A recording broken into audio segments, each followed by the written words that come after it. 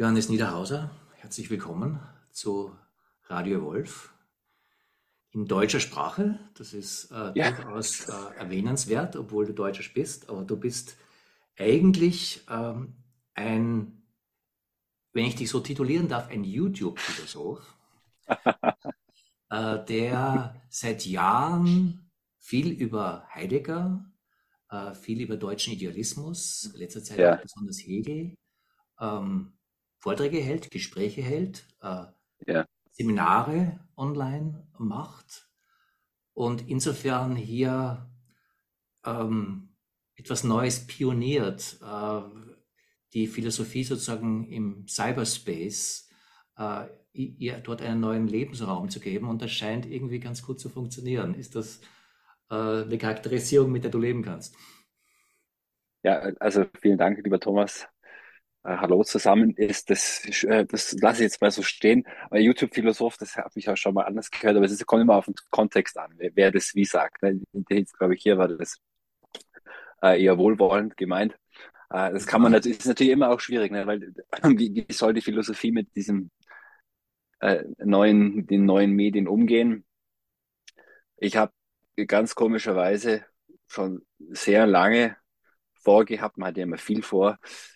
Ich wollte eigentlich 2013, da war ich gerade im ersten oder zweiten Masterjahr in London, wollte ich anfangen, Videos aufzunehmen, habe es mehrfach versucht, aber die wurden alle nichts. Da war die Technik auch noch nicht so gut und irgendwann, das hat gedauert bis nach, habe es immer wieder versucht und ich habe, also ganz kurz vielleicht, ich habe zu Heidegger promoviert an der Warwick-Universität, habe dort 2018 promoviert und ich habe schon auch ein bisschen akademisch gearbeitet. Ich war am Birkbeck College bis vor einem Jahr oder bis vor 1,5 Jahren jetzt, aber war mir schon während der Doktoratszeit nicht ganz sicher, aber habe mir gedacht, dass es vielleicht schon auch Auswege geben kann aus einem doch eher beengenden System. Da gibt es sehr, sehr viele Gründe dafür.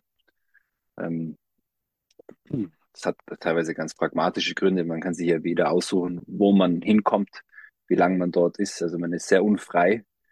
Ähm, Das beeinträchtigt natürlich auch die eigene, ja, Lebensplanung, ganz praktisch gesprochen. Und habe jetzt 2018 dann doch endlich mal begonnen, ein paar Videos zu laden mit sehr, sehr geringem Erfolg. Das war sehr, sehr lange Zeit. Aber also wenn man Erfolg jetzt misst, rein an den Zahlen, ne, wenn man sich jetzt nur anschaut, viral gegangen ist bei mir nichts. Also das, das ist auch immer noch nicht so. Also der, nur, wozu es geführt hat, dass ich zum Beispiel Guy Sengstock hat mich entdeckt. Der hat mich dann mit John Vervaeke in Verbindung gebracht. Bin ihm auch sehr dankbar dafür. Den kennst du ja auch. Also die beiden kennst du ja auch. Und ich glaube auch, dass die mich da eigentlich mit dir in Kontakt gebracht haben. das ist auch so. Ja, genau.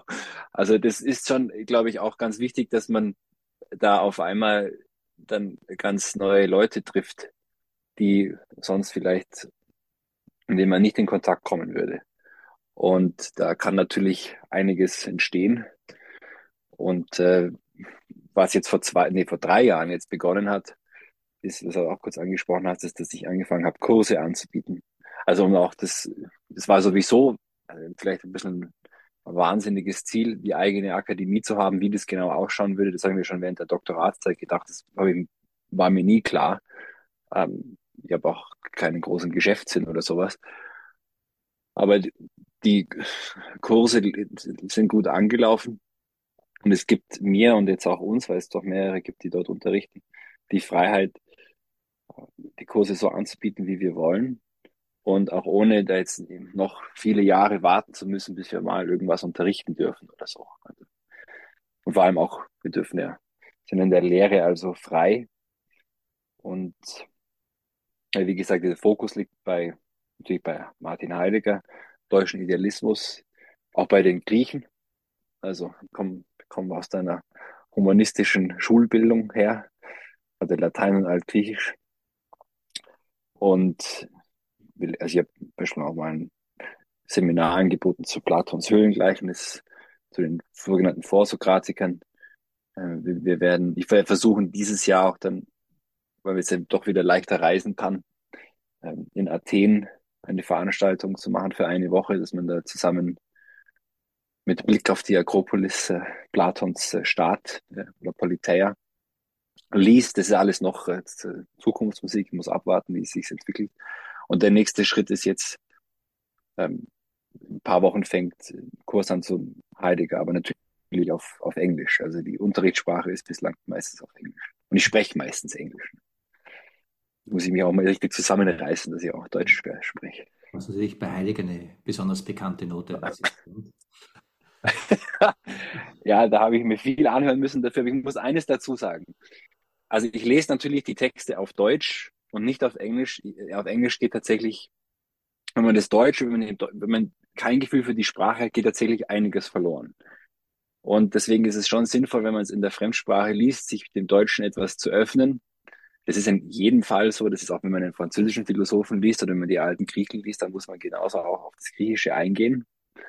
Und ich habe aber, wenn man das sozusagen in der Fremde liest, also in der Übersetzung, also erstmal natürlich im Ausland, und da fallen einem teilweise, mir kam es zumindest so vor, dass ich vielleicht, wenn ich in Deutschland geblieben wäre, über das Deutsche vielleicht leichter drüber lesen würde, Hm. weil es mir zu nah ist dann, ja, oder es wäre zu seltsam, aber wenn man sowieso in der Fremde ist und dann da auch immer mehr übersetzen muss, ich habe teilweise auch selbst übersetzt, dann muss man schon nochmal genauer hinschauen, was sagt er da eigentlich. Also es lädt sozusagen eher ein, nochmal genauer hinzuhören. Deine, äh, dein bei Heidegger auch beheimatet zu sein, ist auch ein Grund meines Interesses an deiner Arbeit. Und gerade auch für dieses Gespräch Ja, dachte ich sehr mit dir über Technik zu sprechen. Etwas, was in der Heideggerschen Spätphilosophie ja ein dominantes Thema ist. Und das hat aber auch einen aktuellen Anlass. Also der aktuelle Anlass ist, dass das Technik natürlich in unserer Zeit überhaupt ein Thema ist, das ja überall brennt. Also die ganze Debatte über transhumanistische Zukunft ist eine Technikdebatte. Ähm, die Fragestellung, wie wir mit der allgemeinen künstlichen Intelligenz umgehen wollen, ist eine Frage. Und da gab es vor ein paar Wochen von dir auf YouTube eine Äußerung, die hatte ich sehr prägnant empfunden. Du hast etwas gemacht, was du normalerweise nie machst. Du hast dich zu einem Tagesgeschehen geäußert, nämlich zu der Tatsache, dass Elon Musk Twitter kauft. Und du hast gefragt, na, warum macht der Mann denn das? Und du hast etwas dort auf den Punkt gebracht, das ich zumindest vorher so nicht gehört habe, das mir aber sehr viel Sinn macht, nämlich die simple Behauptung, der Mann kauft sich das Welthirn. Und das macht natürlich so ein Bild auf von der Welt, in der wir leben.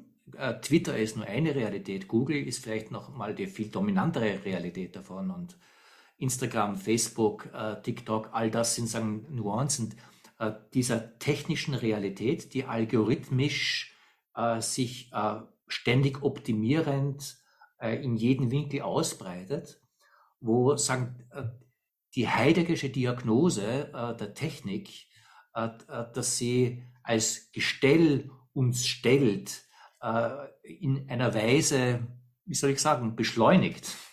Also dieses Stellen ist sozusagen ein algorithmisches, permanent optimieren, zusammenbringen, in ein System einordnen, wo die Frage ist, hat uns das etwas zu sagen mit der Zeit, in der wir sind? Hat die transhumanistische Vision, dass sozusagen das eigentlich auch unsere Zukunft ist das eine legitime Vision und ist das okay so oder gibt es da was Bedenkenswertes? ja, es gibt jetzt sehr viele Sachen. Also ganz kurz mal zum Algorithmus innerhalb der Akademie. Einer der Gründe, warum ich gegangen mir gedacht habe, dass irgendwas seltsam ist. Nämlich man wird beurteilt nach einer algorithmischen Berechnung. Das ist der sogenannte Impact Factor.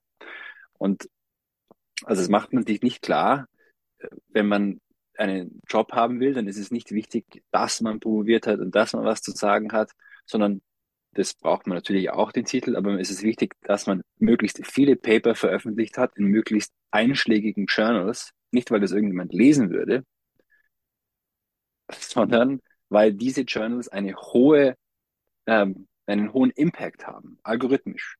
Mhm. Und bei den Bewerbungsgesprächen wird der Computer aufgeklappt, also vom Gremium, und du wirst nach diesen Maßstäben beurteilt.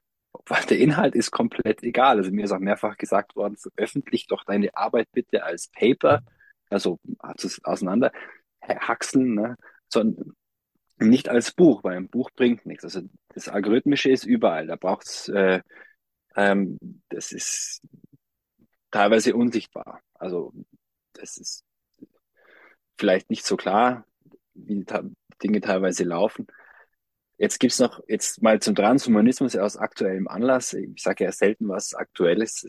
Da macht sich die Philosophie dann auch ja zur Dienerin des Tagesgeschehens. Das ist natürlich nicht gut, aber jetzt ist Papst Benedikt XVI. Gestorben, Josef Ratzinger, der zwar den Katholizismus als universal erachtet hat, aber eben nicht davon ausgegangen ist, dass das heißt, dass der überall welthomogen gleich sich ausbreiten muss oder soll oder sich überhaupt auch kann. Und er sagt, es ist seltsam, dass man einerseits das Christentum als westlich-abendländisch-europäisch verunglimpft, aber gegen die Technik nichts sagt. Die Technik ist auch abendländisch-westlich-europäisch Mhm. und verbreitet sich über den ganzen Globus. Und für ihn war es, und jetzt sind wir beim Transhumanismus schon auch, hatte stark gnostische Elemente. Und wenn wir die Gnostik jetzt ganz einfach mal betrachten wollen, dann geht es in der Gnostik darum, ja nicht die Welt wirklich zu steuern, sondern eigentlich sich von der Welt zu entfernen oder zu versuchen, das Gefängnis des Körpers zu verlassen. Und ja, das sieht man, also diese Bemühungen sieht man im Transhumanismus, zum Beispiel in der Singularitätstheorie von Ray Kurzweil, dass man versucht, wo darauf hingearbeitet wird, mh, dass man die digitale Unsterblichkeit erreichen kann. Mhm. Also ich gehe auch davon aus, dass früher oder später der Brain Chip damit eigentlich dann beworben wird. Dass man erstmal das Brain mappen muss, um dann digital die Unsterblichkeit zu erreichen. Bei Elon Musk sieht das Ganze ja anders aus. Der ist, also ich weiß jetzt, man könnte ja davon ausgehen, dass der Mann einfach nur ein Scharlatan ist und mehrere so Scheinfirmen hat. Ja, also Twitter wirft kein Geld ab, Tesla ist halt subventioniert ohne Ende und deswegen läuft's gut. Es kann natürlich auch sein, dass der ein großartiger, was die Amerikaner Con-Man nennen, ein Confidence Man. Aber wenn man jetzt davon ausgeht, dass er eigentlich eine große Vision hat, ob mir der jetzt zustimmt oder nicht, ist was anderes. Dann sieht bei dem die Auffassung der Technik anders aus. Das ist eigentlich eher humanistischer Impuls bei dem, glaube ich. Also der will ja Neuralink, zumindest sind das seine öffentlichen Statements, deswegen, also diesen Brainchip, deswegen forcieren, er will es propagieren, er will, dass es möglich wird, machbar wird und vor allem auch akzeptiert wird, weil der Mensch nur so gegen die Maschine oder gegen die künstliche Intelligenz ankommen kann. Wenn er sozusagen also es ist eine technische Antwort auf ein technisches Problem. Wird es verständlich, was ich versuche zu sagen? Also, weil dass wir uns mit dem Neuralink, mit dem Internet verbinden, können wir durch menschliche Freiheit und Kreativität plus Informationszugriff schneller reagieren, agieren etc. und somit die Maschine überwinden. Ich glaube, so in diese Richtung geht's bei ihm. Und wenn aber da sind wir ja genau natürlich, also das ist eine gestellmäßige Antwort auf das Gestell. Das entwindet sich nicht. Ne? Das entwindet sich nicht raus, sondern das verheddert sich eigentlich noch tiefer. Mhm. Aber sind wir nicht einfach ziemlich unweigerlich in dieser Verhedderung drinnen? Ja. Weil, ich meine, wenn wir einfach anschauen, du sprichst von der Algorithmisierung des Hochschulbetriebs, der letztendlich auf algorithmische Muster hinausläuft. Die Aufmerksamkeitsindustrie programmiert eigentlich, egal wo wir YouTube oder online sind, äh, unsere Aufmerksamkeitsmuster, äh, steuert letztendlich politische Prozesse, wie wir sie von den USA bis über Brexit bis auch Brasilien jetzt wieder aktuell sehen, also wo Dinge ähm, aus dieser neuen technischen Logik heraus direkt menschliche Kultur gestalten, wo die Frage einfach sich stellt, ist das nicht eigentlich eine Perspektive, in der wir drinnen sind und mit der wir auch leben müssen? Äh, ist das äh, die heideggersche Vision der Entfaltung der Technik? Oder um ein heideggersches Wort zu verwenden, gibt es hier irgendeine Möglichkeit, auch das zu verwinden? Ja gut, das heißt, es ist ja selber angesprochen, die Verwindung. Das ist ja eben genau nicht die Überwindung, sondern im Englischen könnte man sagen to overturn zum Beispiel. Die Kehre spricht ja von der Kehre. Also vielleicht ganz kurz mal, also ich fange jetzt vielleicht einfach mal beim Gestell an und komme dann zur Verwindung. Mhm. Gestell ist, da sind wir wieder bei der Sprache, ist ein Wort, das man ins Englische schlecht übersetzen kann. So würde man sagen Frame and Framing, Positionality, Informationality. Also es hat auf jeden Fall schon was mit der Form zu tun. Aber im Deutschen ist natürlich das Stellen ganz stark. Das muss man ähm, ganz kurz sich vielleicht klar machen, ich will das nur kurz verdeutlichen, sorry, dass im Gestell sämtliche Modi oder Weisen des Stellens zusammenkommen. Also, dass wir nach einer Vorstellung etwas herstellen, zum Beispiel, oder etwas Mhm. hinstellen.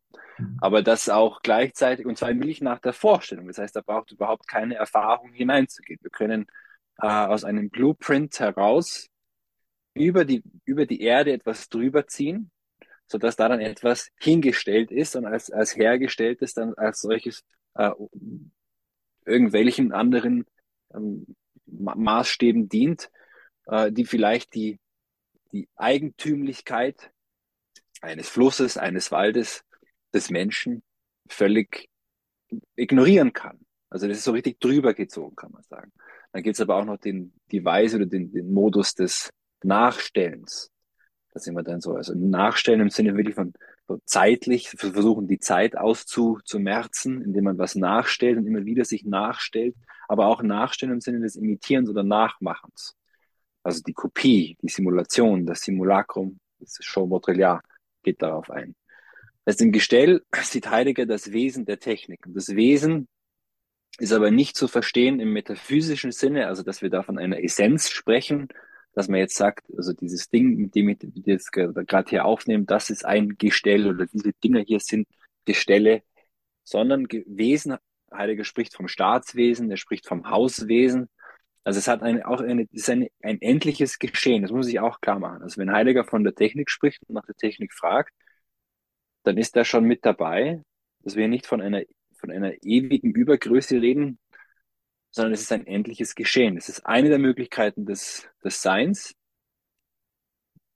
und nicht die einzige. Es versucht sich natürlich in einer Exklusivität nach vorne zu drängen, aber es ist nicht eine absolute oder ewige Instanz, die, ähm, die für immer die Herrschaft behalten wird. Mhm. Das heißt, das Gestell kommt zur Herrschaft wie ein Staat, blüht auf und geht aber genauso gut auch wieder zugrunde. So müssen wir Wesen verstehen. Also Wesen ist zeitlich zu verstehen oder als endliches Geschehen.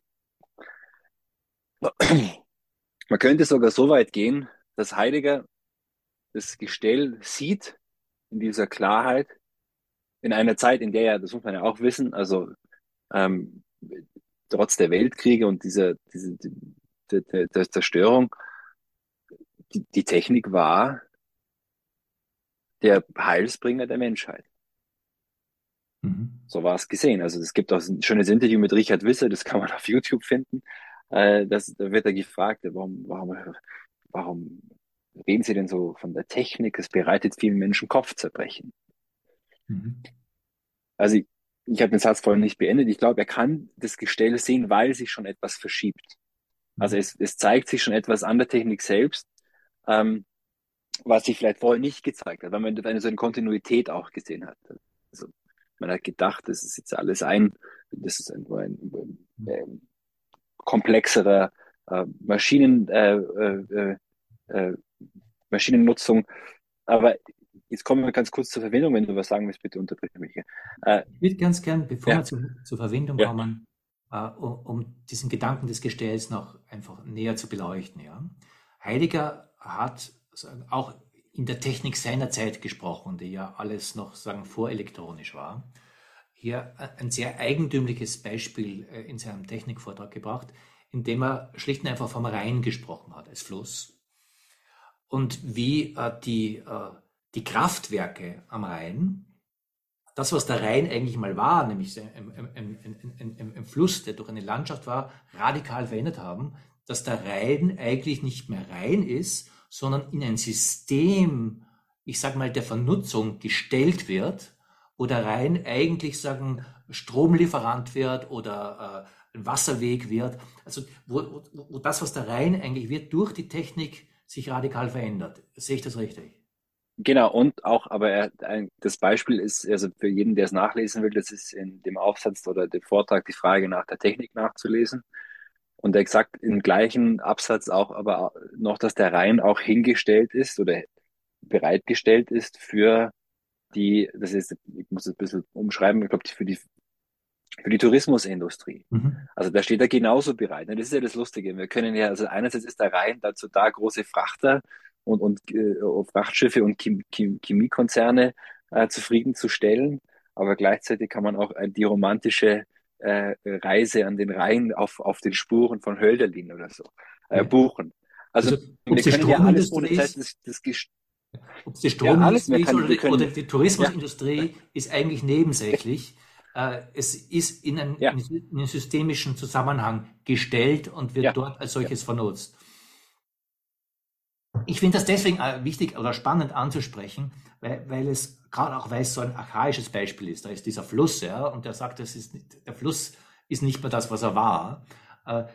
Und wie er sagen, integriert wird in ein anderes, nämlich in das Gestell der Technik, äh, wo es vielleicht auch spannend ist, Heidegger hat ja auch einen anderen Begriff, der ihm sehr wichtig ist, das ist der Begriff des Ereignisses, äh, Ja, ja. wo, ich sag's mal so salopp, wahrscheinlich ist es philosophisch nicht haltbar, sich der Rhein nicht mehr ereignen darf, Ja, ja, äh, doch. Ja, ja. weil Das er ist, einfach sagen, ja, integriert ist in dieses andere. ja, Und das ist eine Analyse sagen, der technischen Welt, die sich seitdem der Heidegger aus den 50er Jahren so gesagt und geschrieben hat, eigentlich radikal verschärft hat.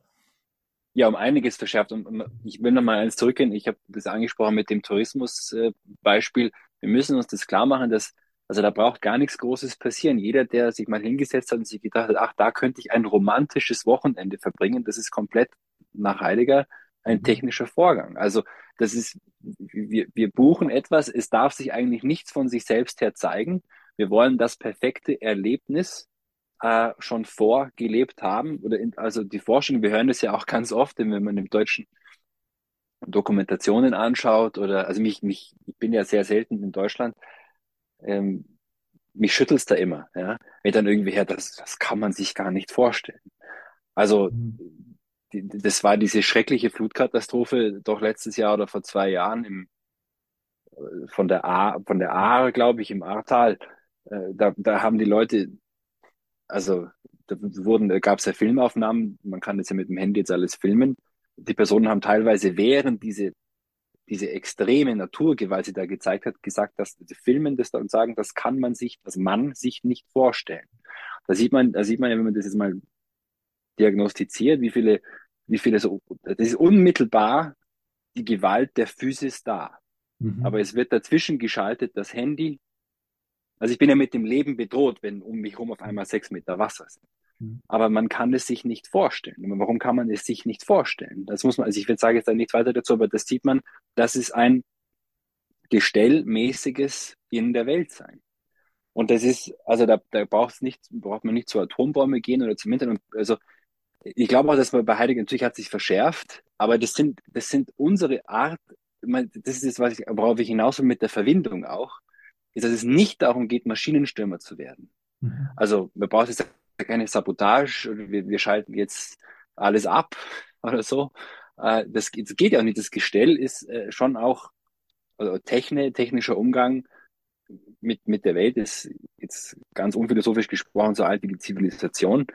Ähm, und also es geht eben nicht darum, die Technik zu verteufeln oder zu dämonisieren, sondern zu verstehen, dass die Art, die Weisen, in denen wir uns zu uns selbst, zu anderen und zur Welt und zur Erde verhalten, in diesen hm, Bezügen, da geschieht eigentlich auch das Technische. Also das sind nicht die Maschinen oder so, ja, Mhm. das ist Teil davon, aber das hat ganz viel auch damit zu tun, wie der Mensch auf etwas antwortet. Mhm. Was jetzt wieder heißen soll, dass wir jetzt einfach, wenn wir uns alle ändern würden, dann würde sich auch da alles ändern. Das hat wieder was mit einem Ereignischarakter bei Heidegger zu tun. Aber wenn quasi alles immer nur vorher programmiert ist oder sozusagen vorher bestimmt in dem Sinne, also äh, durch Programme durchläuft, dann ist es natürlich schwierig, dass sich etwas tatsächlich ereignet. Mhm. Dass sich wirklich etwas Seltsames, Eigenes, Eigentümliches zeigt. Aber nur aus dem Offenwerden dafür, also es ist nicht so, es ist nicht subjektivistisch, wir ändern, wie wir sprechen oder reden und denken und dann kommt die große Revolution, sondern wir werden offen für das Geheimnis, wie Heidegger sagen würde. Und daraus kann sich Verbindung ereignen. Das würde aber, dann ist eben die Frage, wie würde denn diese andere Technik aussehen? Ähm, Da weiß ich nicht, ob man dann mit Heidegger selber weiterkommt. Das ist vielleicht eine andere Aufgabe, da muss man selbst weiterdenken, aber er gibt uns was heißt er zumindest, er gibt uns die Möglichkeit, uns zu öffnen, äh, dafür, dass gerade in dieser Versuch der totalen Kontrolle uns einiges entgleitet.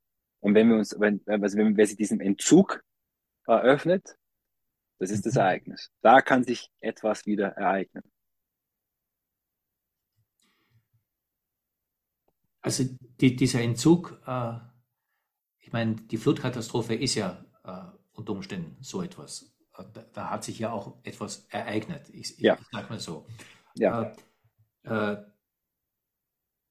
Das allein wird Heidegger wahrscheinlich nicht meinen. Und die Frage ist schon interessant, was dieses verwinden soll. Also es ist ja, ich finde es einerseits spannend, überhaupt dieses Bild wahrzunehmen, das Heidegger hier hinstellt, Ja. mit dem Gestell und wahrzunehmen, wie sich alles, was vorher sagen, in einer anderen Weise anwesend war, jetzt subsumiert wird in diese Existenzweise der Technik, die alles sozusagen Hm. zur Bestellung, zum Abholen in der Bestellung hinstellt, um ein bisschen mit diesen Worten laienhaft zu spielen. Äh, und zu sehen, dass das eine Welt ist, in der wir mehr und mehr drinnen sind. Aber dann Heidegger Ja. den Punkt macht, dass das auch nicht zu überwinden ist. Also wir kommen aus der Technik nicht raus. Ähm, Ja. aber da ist etwas, und dann verwendet er dieses komische Wort des Verwinden, das er ja offensichtlich erfunden hat, dieses Wort. Äh, Ja. und die Frage, die sich jetzt schon stellt, also wenn uns das etwas sagen soll, ja, äh, was wäre ein Verwinden der Technik und wie können wir Heidegger hier irgendwie auch mitdenken, in dem Sinne, dass er auch hier was zu sagen hat, wie wir mit Technik umgehen.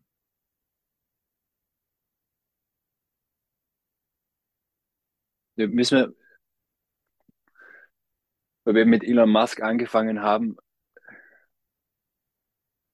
Technik, also das Wort wird nicht mehr verwendet, aber Technik ist jetzt im eigentlichen Sinne ist Kybernetik, also eine gewisse ja, so Feedback-Systeme.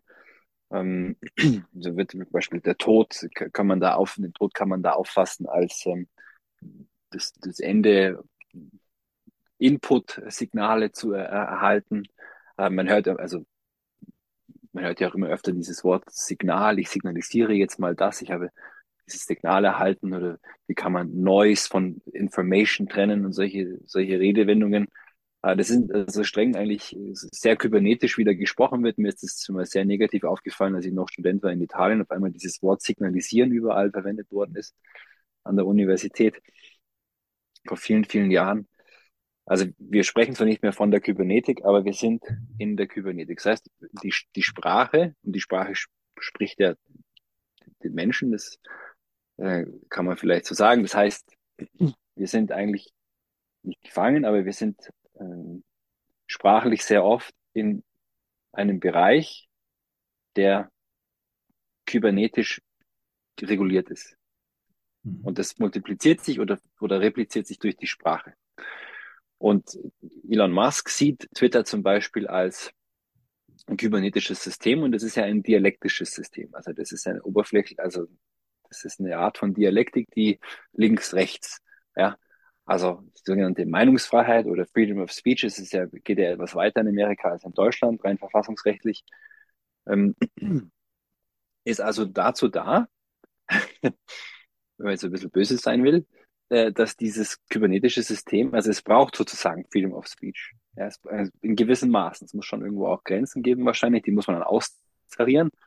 Aber also je verrückter das quasi wird, desto besser funktioniert das Ganze. Also da wird es sehr spannend, ja, dass man da also quasi in so einer richtigen, schönen Dialektik mehr oder weniger auch gefangen ist, die dann auch so eine Simulation von Freiheit sein kann. Also ich mache jetzt quasi, ich versuche jetzt sozusagen das, die, das Seil immer enger zu machen, damit man sieht, dass wir eigentlich ersticken. Also, dass wenn man da, da bin ich jetzt, wenn jetzt da irgendwie, also in Amerika die Konservativen denken, jetzt bin ich frei, jetzt kann ich sagen, was ich will. Also, ja, aber innerhalb einer regulierten oder so nicht regulierten, aber innerhalb eines Feedback-Kreislaufs, der, der genau diese Art von Störung oder sowas braucht, um sich selbst kontinuierlich zu optimieren und um auszuloten. Also, wo geht jetzt gerade die Information hin? Aber was sich allerdings an also oberflächlich ist nicht das negativ gemeint, sondern oberflächlich heißt, man kann die Dialektik relativ leicht sehen. Das ist keine hegelische Dialektik, das ist These, Antithese, Synthese, die da forciert werden. Und Synthesen sind immer was Künstliches. Das muss man auch dazu sagen. Also es gibt schon einen Grund, warum Synthese aus dem Griechischen irgendwann zu synthetischen Materialien wird, weil eben was zusammengeführt wird oder was hervorgebracht wird, was so aus sich eigentlich nicht vorkommen würde. Jetzt, also jetzt, damit die Schlaufe sehr eng ist, ähm, bleibt aber dennoch eine Dimension oder vielleicht sogar mehrere Dimensionen, die die Kybernetik nicht kennt, nicht kennen kann. Und da spielt eben auch, also künstliche Intelligenz spielt damit rein. Künstliche Intelligenz ist ja quasi so das Ziel gewesen, auch von Norbert Wiener, dass man Sprache reduziert hat auf Signale. Und ich habe so einen kleinen Witz mir erlaubt. Ich weiß nicht, ob du das gesehen hast, ich habe auf Englisch was aufgenommen, da wird gesagt, dass der Universitätsaussatz schon seit Jahrzehnten tot ist, Mhm. weil man die beste Note kannst du immer dann kriegen. Also in Deutschland ist anders, aber jetzt in England oder Amerika kriegt man halt die Bestnote, wenn man eigentlich eh schon algorithmisch oder technisch schreibt. Ja, technisch schreiben, technisch lesen, technisch schreiben. Das ist so nach einem Muster benotet und also eigentlich ist das nur diese letzte Konsequenz. Jetzt sehen wir diesen ganzen Erstickungsprozess. Also es gibt ja bestimmt Leute, die gehen darin voll auf. Die denken sich, ja, wow, wunderbar, da gibt's kein Leid mehr, alles ist gelöst, ich kann viel Geld verdienen, was weiß ich. Aber, aber vielleicht die dann noch nichts sich komplett reinziehen lassen wollen, merken, dass halt die Luft dünn wird. Jetzt kann man natürlich eines machen. Jetzt kann man versuchen, sich einfach dieser Sachen mal zu entwinden. So bei der Entwindung. Mhm. Und da muss ich aber, und jetzt gehen wir ein bisschen weg aus der Philosophie, ich weiß ja auch, mit Evolve, es geht ja auch viel um, bei euch um die Frage, philosophisch gesprochen, der Praxis auch, praktische Vernunft, die kann man auf irgendwas antworten. Ich glaube, so Versuche könnten sein, sich selbst dabei zu ertappen, wie man vielleicht technisch denkt, ja? Also in der Mhm. Sprache. Gibt es die Möglichkeit ist, vielleicht Heidegger wendet sich ja zum Beispiel selbst sehr stark der Dichtung zu, Hölderlin und Goethe zum Beispiel, Stefan George. Und also die Frage ist, oder die Möglichkeit ist vielleicht, ob nicht in der Sprache noch etwas steckt, und zwar nicht so, um da irgendwie so sich reinzuträumen in irgendeine andere Welt, sondern tatsächlich zu versuchen, sogar innerhalb dieser, also erstmal vielleicht innerhalb dieser, erstmal das überhaupt zu sehen. Ja. Mhm.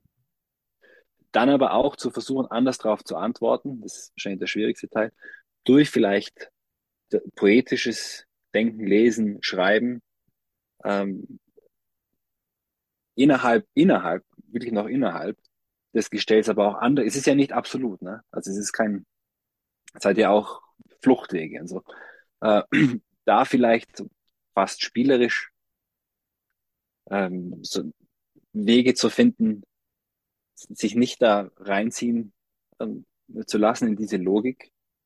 Ähm, und wenn wir jetzt nochmal genauer auf die Verwindung eingehen, dann ist die Verwindung ist eben nicht dialektisch, also es ist ganz wichtig, man stellt sich eben nicht dagegen. Also ich stelle mich überhaupt nicht dagegen, sondern ich versuche mich, das ist erst einmal die Entwindung, was vielleicht auch die Übermacht, die scheinbare Übermacht, erst einmal total entmachtet. Das schreit ja von allen Dächern, ne? Die künstliche Intelligenz kommt. Und also es kommt ja auch schon jetzt mal rein historisch gesprochen, seit Jahrhunderten wird ja der Mensch abgeschafft. Der Mensch wird ja nicht erst seit 2018 oder 20 oder sonst was abgeschafft, sondern der wird seit der Industrialisierung geht es eigentlich darum, wie können wir Fabriken hinstellen, in denen kein Mensch mehr steht. Und jetzt geht es langsam, wird es eher verschoben auf die, was man in Amerika White Collar nennt, also die Weißkragenberufe, Anwälte, Ärzte. Und das sind natürlich sehr entmenschlichen Prozesse. Also wenn man sich dann klar macht, man spricht mit keinem Menschen mehr, sondern man spricht mit der Maschine, die einem dann irgendeine Diagnose gibt. Ähm, das, das ist natürlich, also da, wenn es auf diese Ebene geht, da kann es zum Beispiel sein, dass da nicht unbedingt eine Gegenbewegung kommt, sondern dass da was einsetzt beim Menschen auf einmal, dass er merkt, ich muss, aber das haben wir ja auch während der Pandemie, während der Lockdowns gesehen, dass wir eben nicht nur zu Hause sitzen können, sondern irgendwann zieht es jeden wieder raus und jeder muss, braucht die echte Begegnung. Ähm, und ich, also ich, die Verbindung, ich glaube, dass es sich äh, ja, nicht ereignen kann das wollte ich vorhin auch nicht implizieren, durch irgendeine Naturkatastrophe oder so. Also weil meistens sind die Antworten ja darauf auch nur technisch, sondern es ist eher, wenn ähm, eigentlich sichtbar wird, dass auch die Technik Grenzen hat. Also zum Beispiel das Digitale wirkt ja endlos. Es gibt keine Uhr, es gibt eigentlich es ist alles immer an, es ist alles immer hell, das sind jetzt ganz banale Beispiele. Aber selbst die sind, wir können uns hier nur unterhalten, weil es Strom gibt.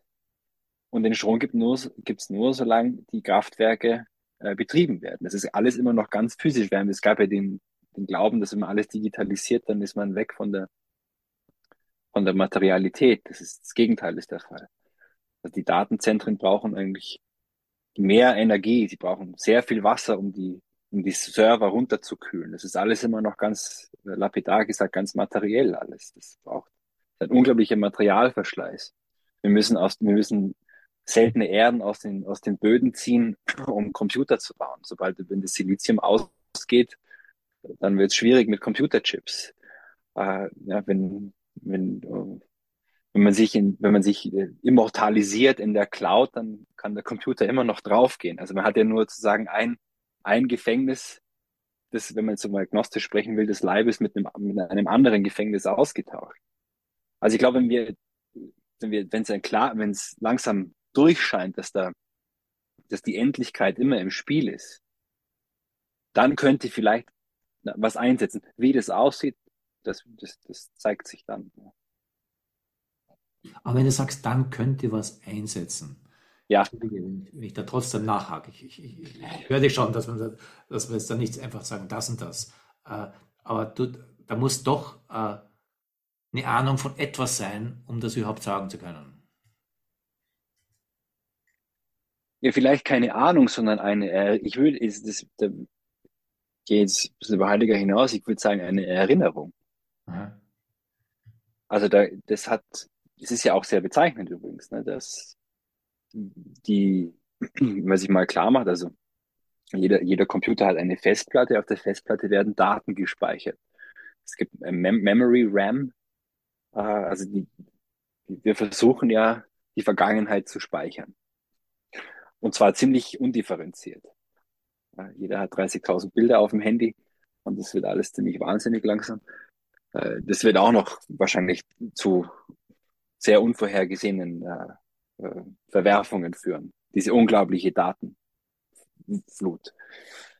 Aber es ist sozusagen nicht eine Ahnung eines noch komplett Unbekannten, sondern eine Erinnerung an, ja, an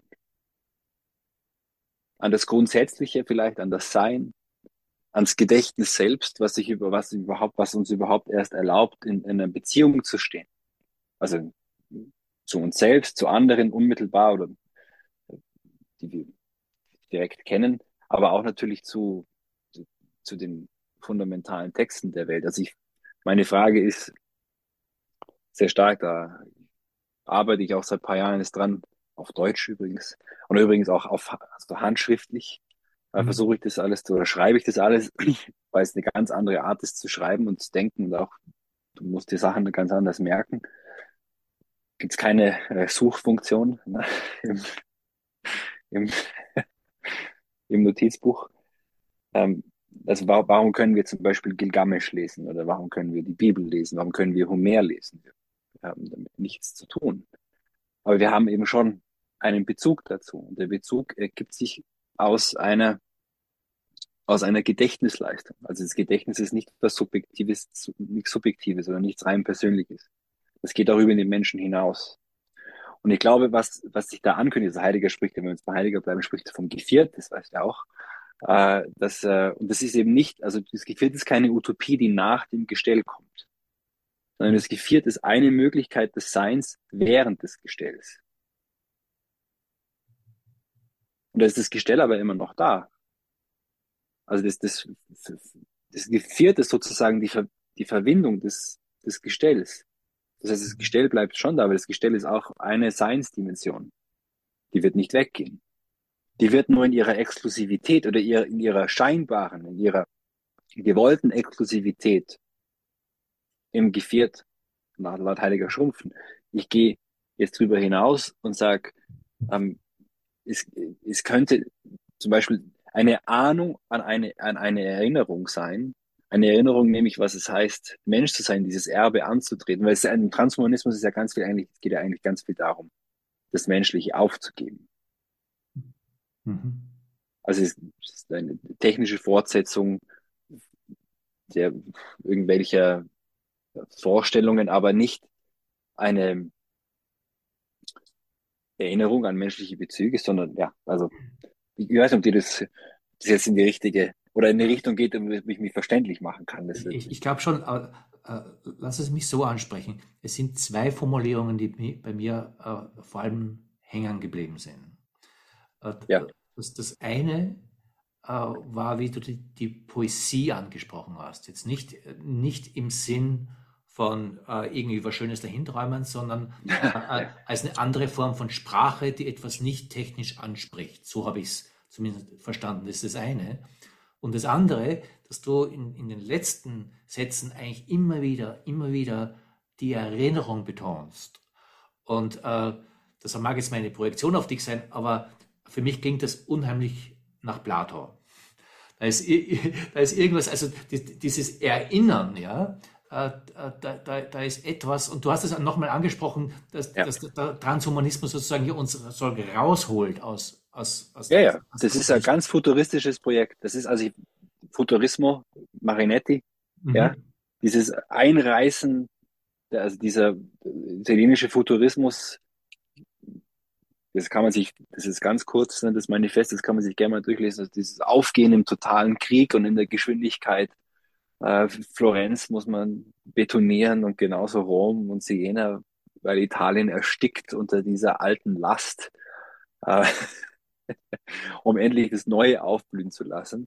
Also Städte müssen planiert werden und dann kann endlich wieder was Neues entstehen. Das ist, ja, genau, das ist dieser Abschnitt. Und wenn wir jetzt bei Platon sind, wir können auch zu Aristoteles gehen, gleich im ersten Buch eigentlich im zweiten oder dritten Absatz von Aristoteles Metaphysica, was wir mit, also dieses Werk, das nach der Physik stand, das wir jetzt daher auch der Begriff der Metaphysik kommt, sagt Aristoteles actes nemes emperia. Also actes nemes heißt aus dem Gedächtnis oder aus der Erinnerung die Erfahrung. Wir würden ja genau das andere erwarten. Wir würden ja erwarten, dass wir sagen, aus der Erfahrung die Erinnerung. Aber er sagt actes nemes emperia. Mhm. Also aus dem Gedächtnis, aus der Erinnerung, daraus kommt die Erfahrung. Und Mhm. natürlich bei Platon sind wir bei der Anamnese etc. Äh, und das ist schon, ich habe die jetzt, glaube ich, habe ich nicht unterbrochen, weiß ich nicht, aber das ist, mir fiel da nur dann der Futurismus gleich ein. Das ist dieser es gibt, also wenn man es jetzt ganz vereinfacht sagen will, Ja, du aber kriegst nee, eine Gabel und lass uns ja, ruhig auch noch beim Aristoteles bleiben und bei dieser aus der Erinnerung die Erfahrung, weil das so widersinnig erscheint, ja. Äh, und gleichzeitig glaube ich, dass du sie auch deswegen erwähnst, weil du meinst, dass hier was Wesentliches angesprochen ist. Äh, meine Frage ist, was?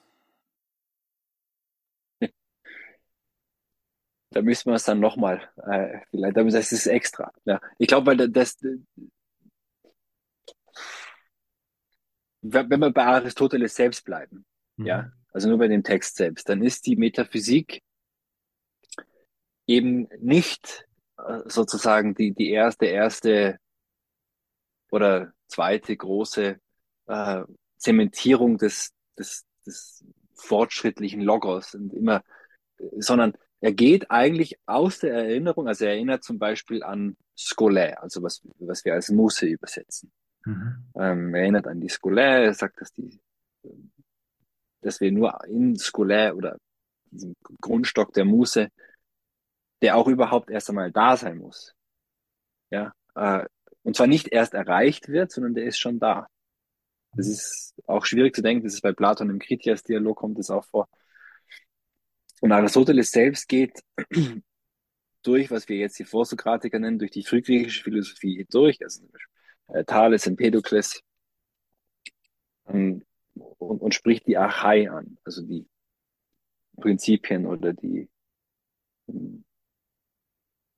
Ursprünge, die sich verschieden gezeigt haben. Das heißt, die Metaphysik ist eigentlich ein erstes sozusagen Gedächtniswerk und zeigt an, dass sich nur indem wir uns das in Erinnerung rufen, lässt sich eine Erfahrung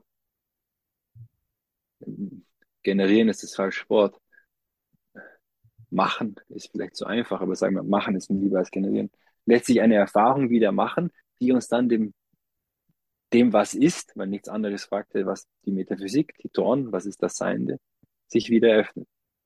Also das ist immer im Rückbezug. Der Mensch lebt im Rückbezug. Das heißt nicht, dass man das so nach hinten gedreht im Krebsgang lebt, wie Nietzsche das mal sagt, verstehst du? So, also nur auf die Vergangenheit bezogen, sondern im Rückbezug nach vorne etwas entwerfen. Mhm.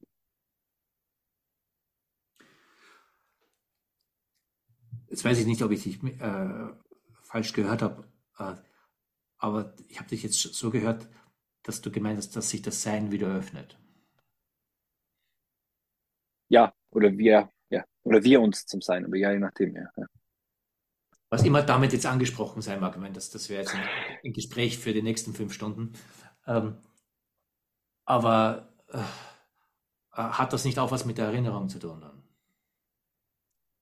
Ja, meiner Ansicht nach schon. Und ich glaube, dass das der nächste, also ich glaube, wenn diese Philosophie oder das Denken noch was zu sagen hat, dann ist es das.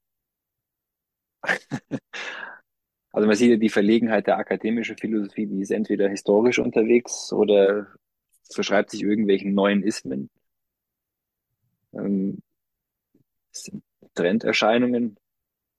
Aber wir leben in so einer sehr seltsamen Zeit, oder? Wir haben einerseits Zugang zu allem.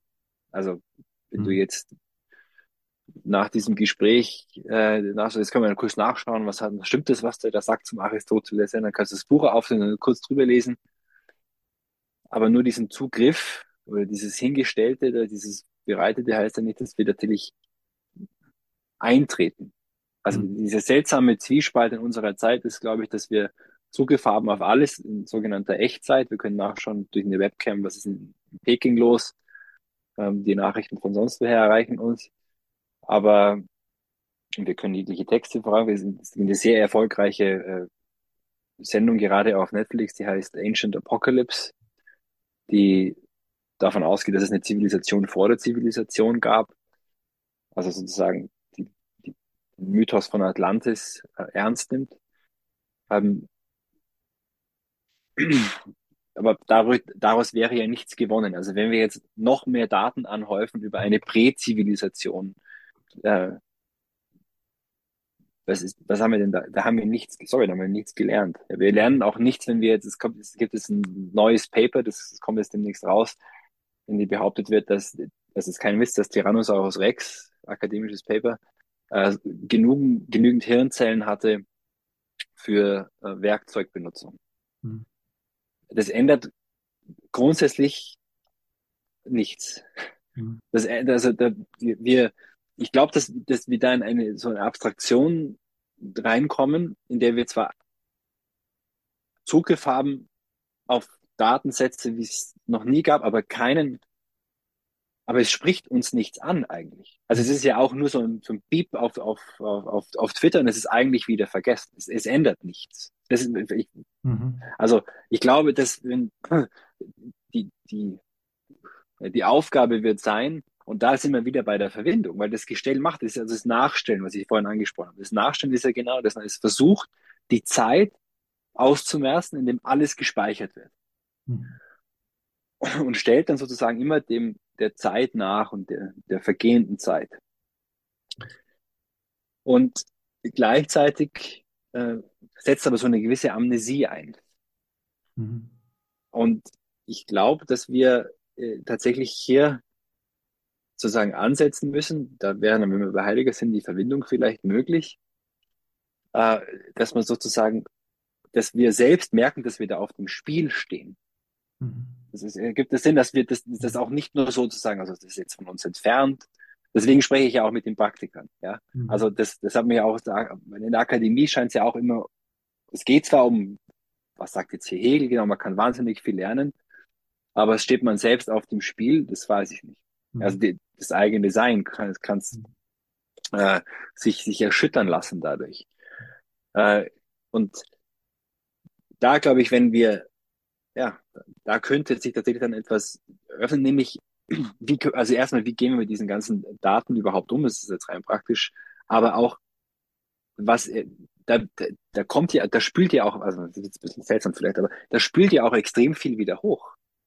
Also wenn auf einmal alles Mögliche zur Verfügung steht, ähm, dann ist ja auch nicht klar, was davon vielleicht irgendwann mal zu einer neuen ähm, ja, Seinsweise oder so führt und auf welche Art. Also wenn es nur in einem Simulacrum, so Matrix-ähnlichen Zuständen ist, dann schwierig. Äh, Die Frage ist für mich halt nach dem echten Zugang. Da muss man natürlich wieder dann besprechen, was heißt das jetzt? Mhm. Ja, ich glaube, dass es heißt, dass wir merken, dass wir hier auf dem Spiel stehen, dass es nicht sozusagen nur so entfernt von uns ist, Mhm. sondern dass wir, wie soll ich sagen, am Schicksal, oh, ein bisschen poetisch gesprochen, am Schicksal der Welt mitleben. Mhm. Lass mich doch das beste Schlusswort nehmen. Okay. Danke, Johannes. Ja, vielen Dank, vielen Dank.